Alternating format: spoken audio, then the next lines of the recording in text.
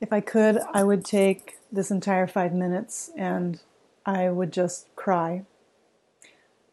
There's no time for that, so I'll cry later. I would cry because it would express the depth of gratitude that I have for my experiences with Kelly and Miranda.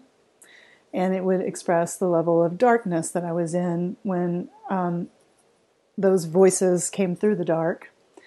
And it was a year of being so disempowered, so demoralized by my grad school experience, where in the first week of classes, it was announced that by a reputable professor in a reputable school in Berkeley that the days of the fancy fee and the fancy office and the fancy individual psychotherapist path that you think you're on, those days are over.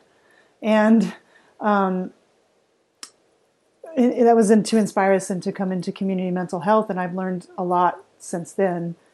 But I was young and I was, green. And it was a gut punch.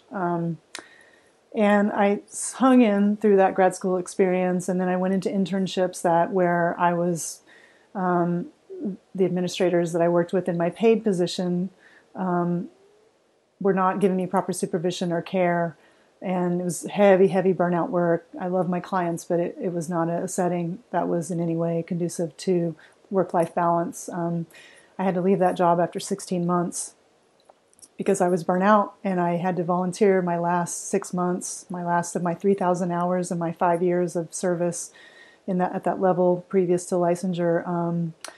I was a volunteer with in Alameda County in Oakland, working with suicide and homicide survivors as an intern, unpaid. Really great clinical work and pretty good supervision, but I wasn't paid, and I came out of that experience and had to wait a year for the BBS, the California board, to give me permission to take my test because it was taking 12 months for them to turn paperwork around, thus not feeling cared for at all by the state of California. And it was just all such, it was so daunting that I ended up with a very large student loan and had left the West Coast and was hanging out on the East Coast just trying to find myself and recover. And I was not knowing why I had done this to myself.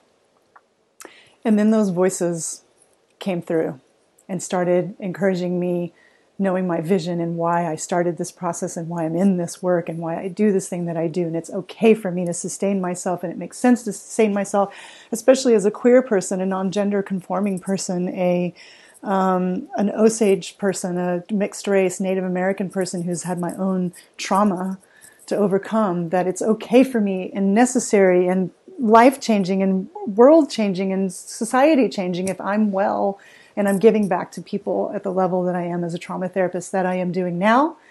And I have a little bit more time here. I will tell you, I'm living in a home that's more beautiful than any home I've ever lived in as an adult.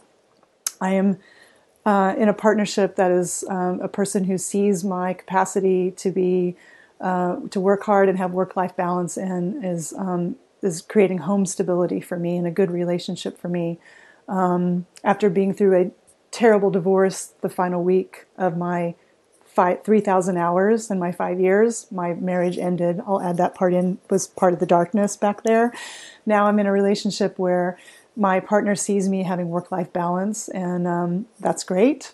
I had my first 5-figure month in March. Wow. Just wow, after being an unpaid volunteer.